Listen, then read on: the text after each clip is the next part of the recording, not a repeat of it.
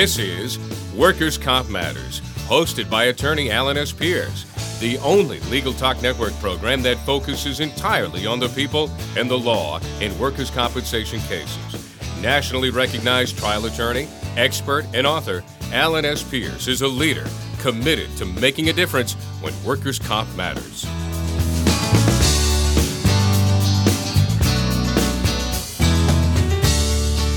Welcome to the Legal Talk Network and Workers' Comp Matters. I'm your host, Alan Pierce, and today we have another show regarding issues of a timely nature in the field of workers' compensation.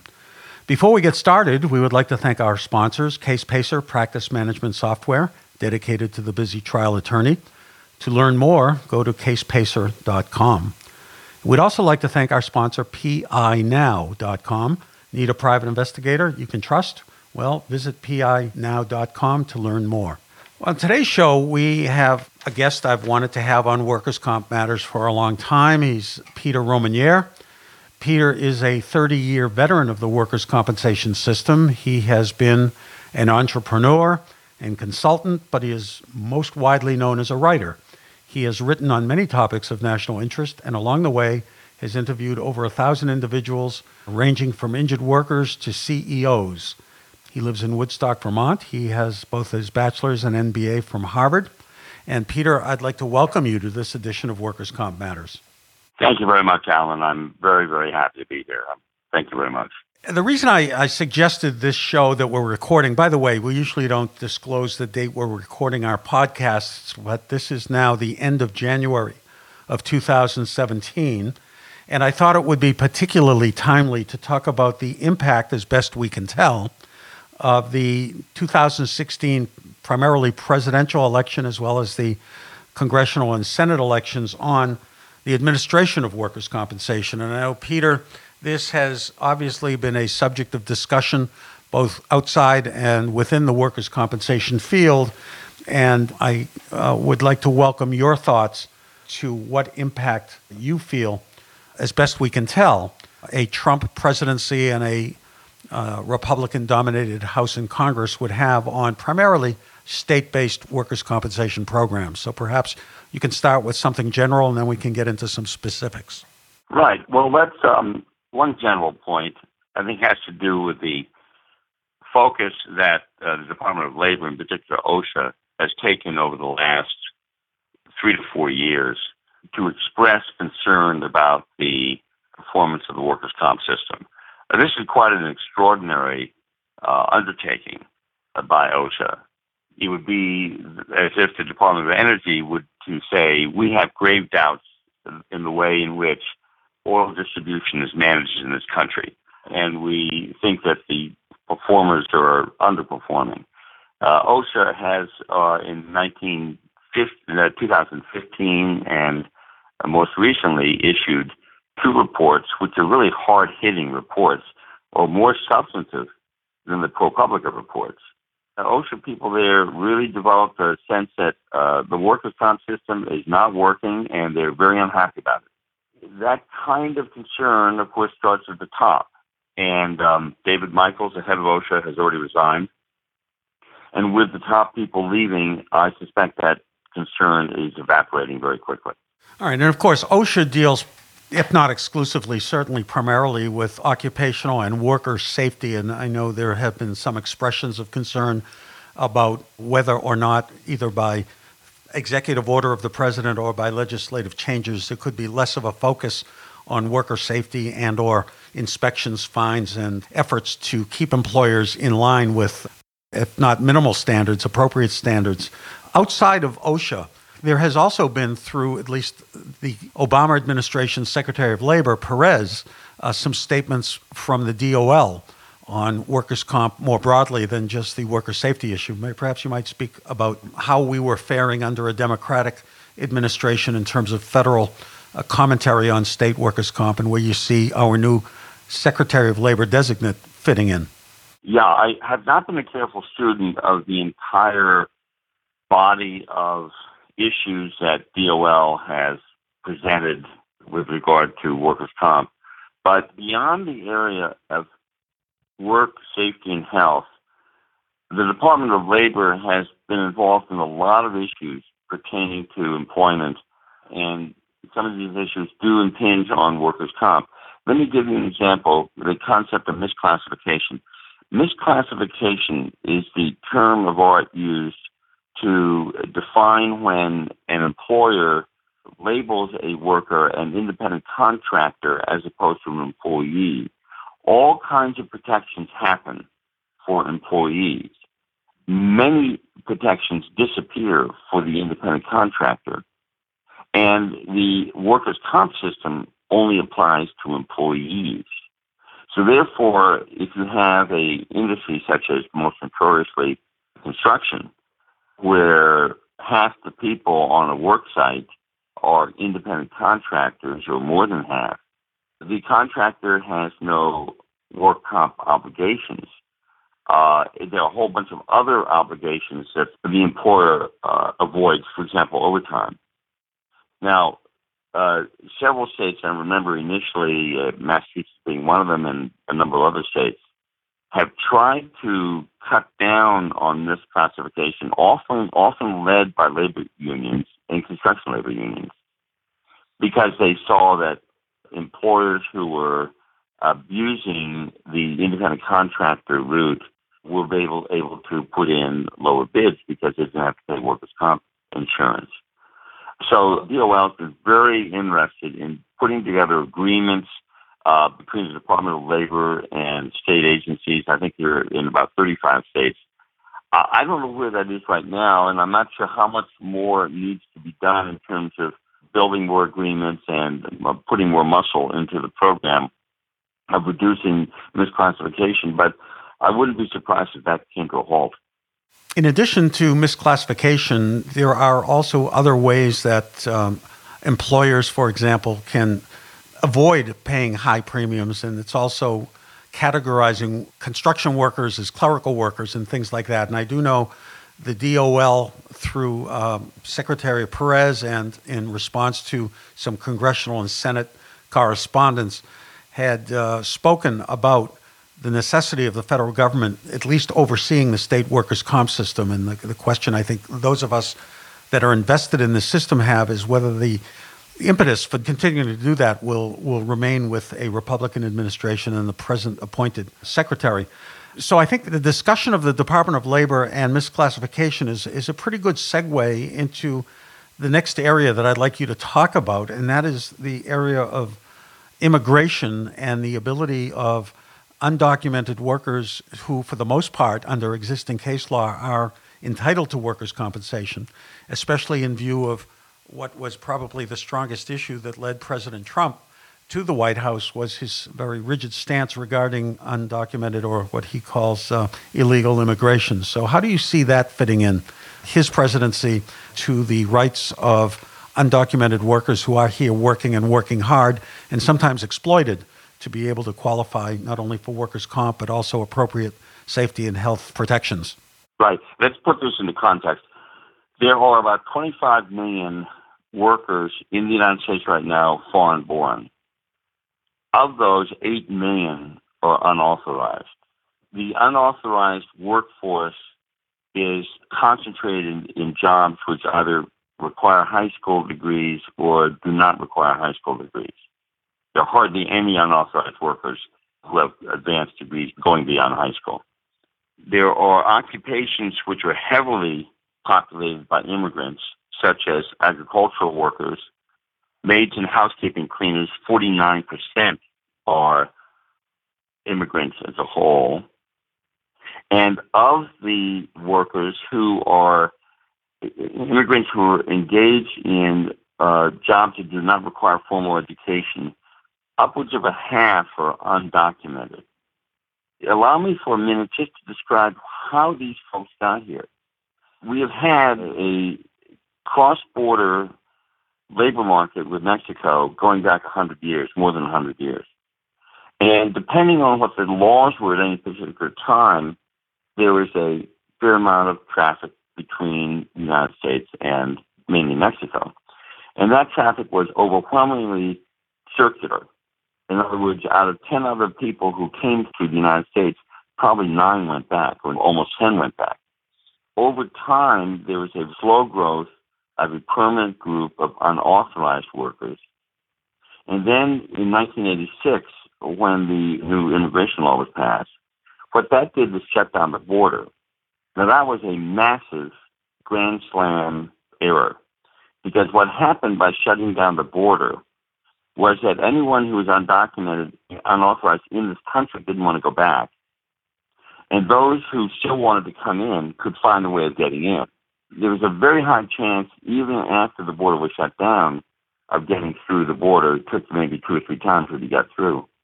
And then with the 1986 legislation, it also legalized the status of about 3 million people. And most of these were men. Many of them married with their wives back in Mexico. And the wife said, well, what am I doing with my husband? So they walked across the border illegally.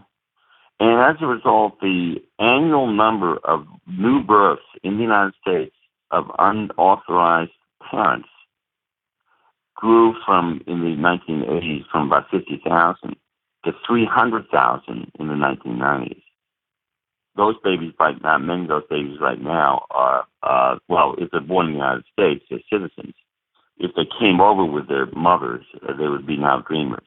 What you see has happened is that we have, through really a mismanagement of immigration policy, created a very large pool of unauthorized workers working in a labor force which naturally, in the way that the labor and jobs are located, really pays very little attention to the former border between Mexico and the United States. And this is going to create all kinds of problems in trying to resolve this. Because there are all kinds of employers in the United States who want to have these workers, legal or illegal.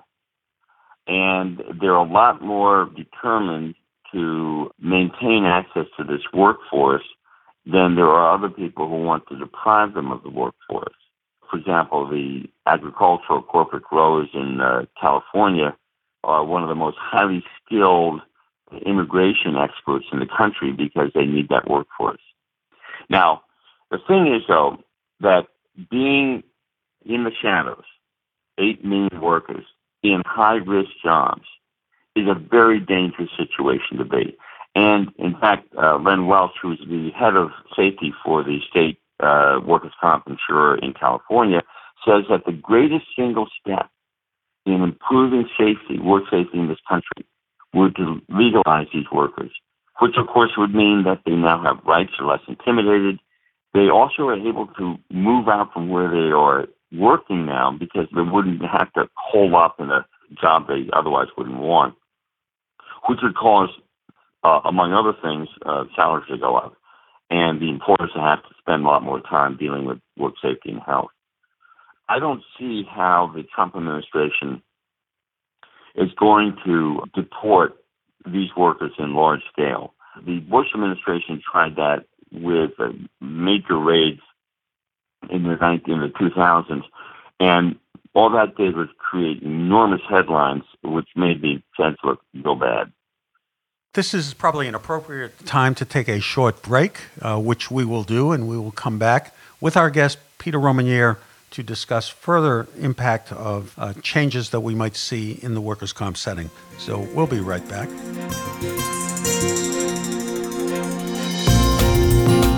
CasePacer is the leading practice management software for today's workers' comp and plaintiff's attorney. Named one of the fastest growing companies in America by Inc. magazine, we've given attorneys and their staff the ability to work from anywhere on any device. By automating workflows and streamlining non-revenue generating tasks, CasePacer enables firms to grow their practice at minimal cost. To see CasePacer in action, contact us today at casepacer.com.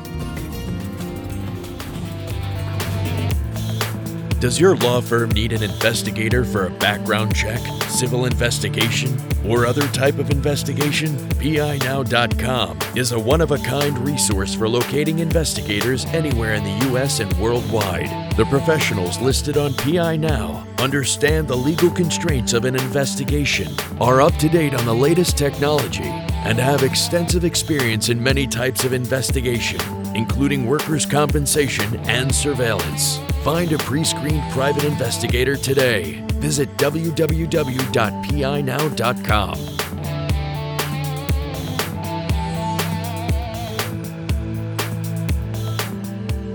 Welcome back. This is Alan Pierce talking with Peter Romanier. Peter, we ended our first segment with a discussion of immigration and the impact of a Trump administration on injured workers or immigrants in general. Let's try to change focus a little bit. Of course, probably the equal issue that Trump rallied his supporters around was the repeal of the Affordable Care Act, otherwise known as Obamacare. I know those of us in the workers' comp community for the last 3 or 4 years have been trying to figure out the impact of the ACA on workers' comp. And now we are looking at the impact of repealing the ACA and not knowing what's going to replace it with workers' comp. I know this is something you've looked at. Give us your expert opinion as best you can. Well, it's probably less expert than man on the street because I am puzzled myself. One would ordinarily assume that if workers are covered with a health plan, they have an option of using their health plan instead of workers' comp. And in fact, there is a very high non-claiming rate. I believe that about 50% of injuries that a bunch of reasonable people will reasonably consider should be claimed under workers' comp are actually not at all. The medical care can be picked up in the group health plan. So you think there would be, with ACA, that would reduce the amount of claims in workers' comp. On the other hand, ACA has very high deductibles that come in. And even for people who have been, of course, insured for a long time, the presence of high deductibles and surgeons who may perceive that they're getting more highly paid, compensated in workers' comp, you can see the reverse taking place, which is that more and more people are being driven into workers' comp by their doctors, their mainly orthopedists, to perform expensive treatment. All right, and I guess, like everyone else, we're going to have to wait and see. We're going to have to wait and see whether the ACA is repealed and what replaces it, and whether we are going to have an influx of uninsured individuals, once again, who may be looking toward the workers' comp system for medical care. Is that a fair statement? Yes, okay. I'm certainly trying to figure it out myself. All right. When you do, let us know. Yes. You know, the final topic I want to touch on, and we don't have a whole lot of time, is discussing the status of what's known as opt-out, especially for those of you who have listened to Workers' Comp Matters in the past and or have been following the literature or the press accounts over the last year or two. The so-called opt-out movement, which began in Oklahoma and was thought to start to move into other states, came to a screeching halt when the Oklahoma Supreme Court declared the ability of large employers to remove themselves from the mandatory workers' compensation market and create their own ostensibly employer benefit plans under an ERISA statute. The Oklahoma Supreme Court declared that unconstitutional, and it appeared that opt-out in its present or perceived iterations was all but dead. Now that we have what is probably a much more large employer-friendly administration, how do you see opt-out adapting to both the criticisms leveled against it by the Oklahoma Supreme Court and other commentators who closely scrutinize these opt-out systems, and how we might be dealing with the concept of a diminution of employers within the mandatory workers' compensation coverage arena? The thing that interests me most at this point is what I consider to be a terrible strategic error on the part of the opt-out advocates. What they did is they came out of Texas, which is a terrible environment in which you can prove the efficacy of opt-out because there's no rules at all, and began writing legislation with Republican committees in the state legislatures to try, without any attempt, to try to draw a larger audience. Let me tell you what the larger audience is.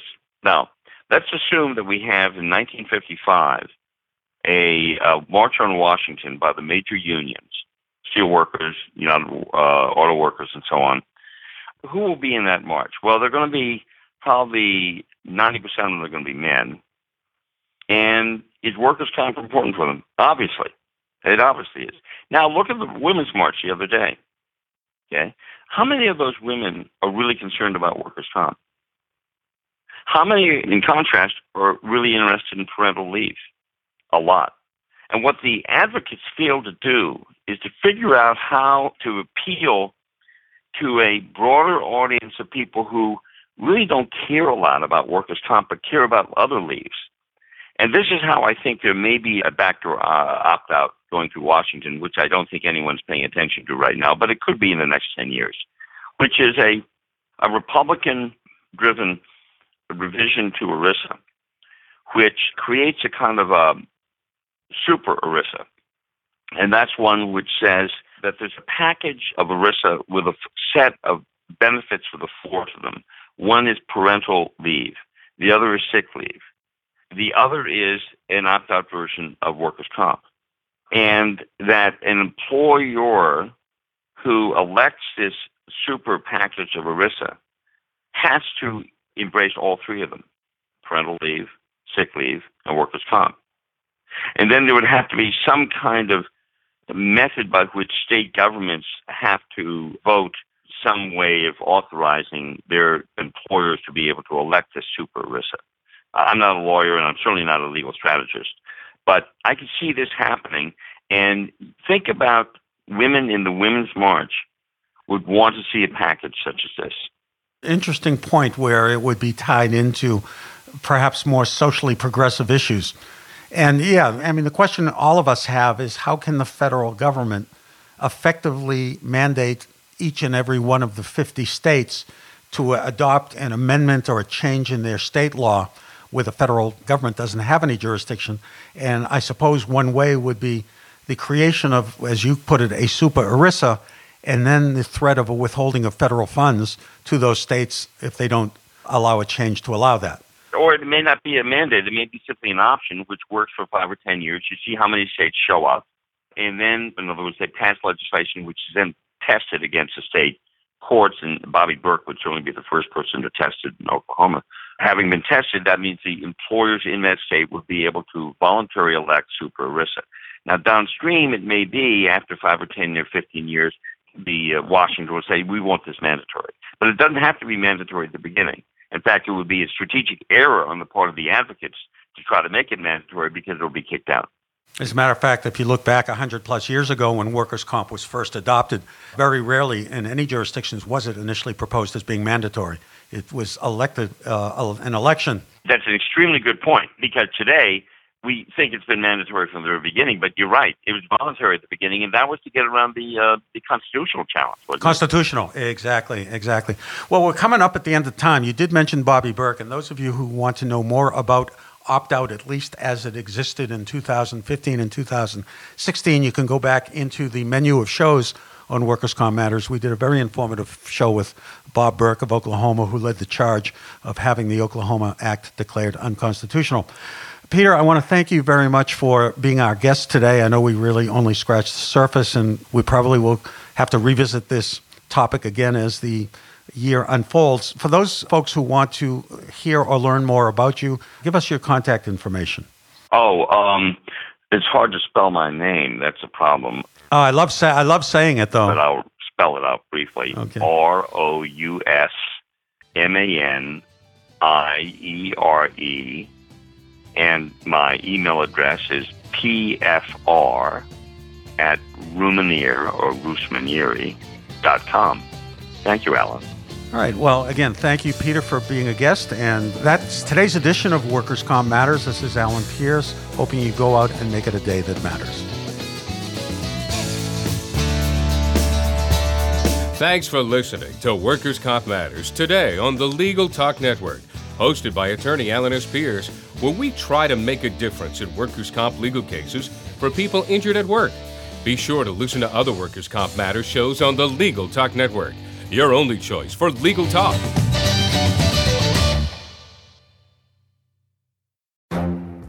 The Lunch Hour Legal Marketing Podcast, your resource for the tips and tactical advice you need to grow your business. Plus, keep up with the news and commentary you crave to stay one step ahead. It's hosted by me, Guy Sakalakis. And me, Conrad Som. Every other week, we break down the issues holding back your marketing strategy and talk about the changes you need to be prepared for. Check out the Lunch Hour Legal Marketing Podcast wherever you get your podcasts or on YouTube.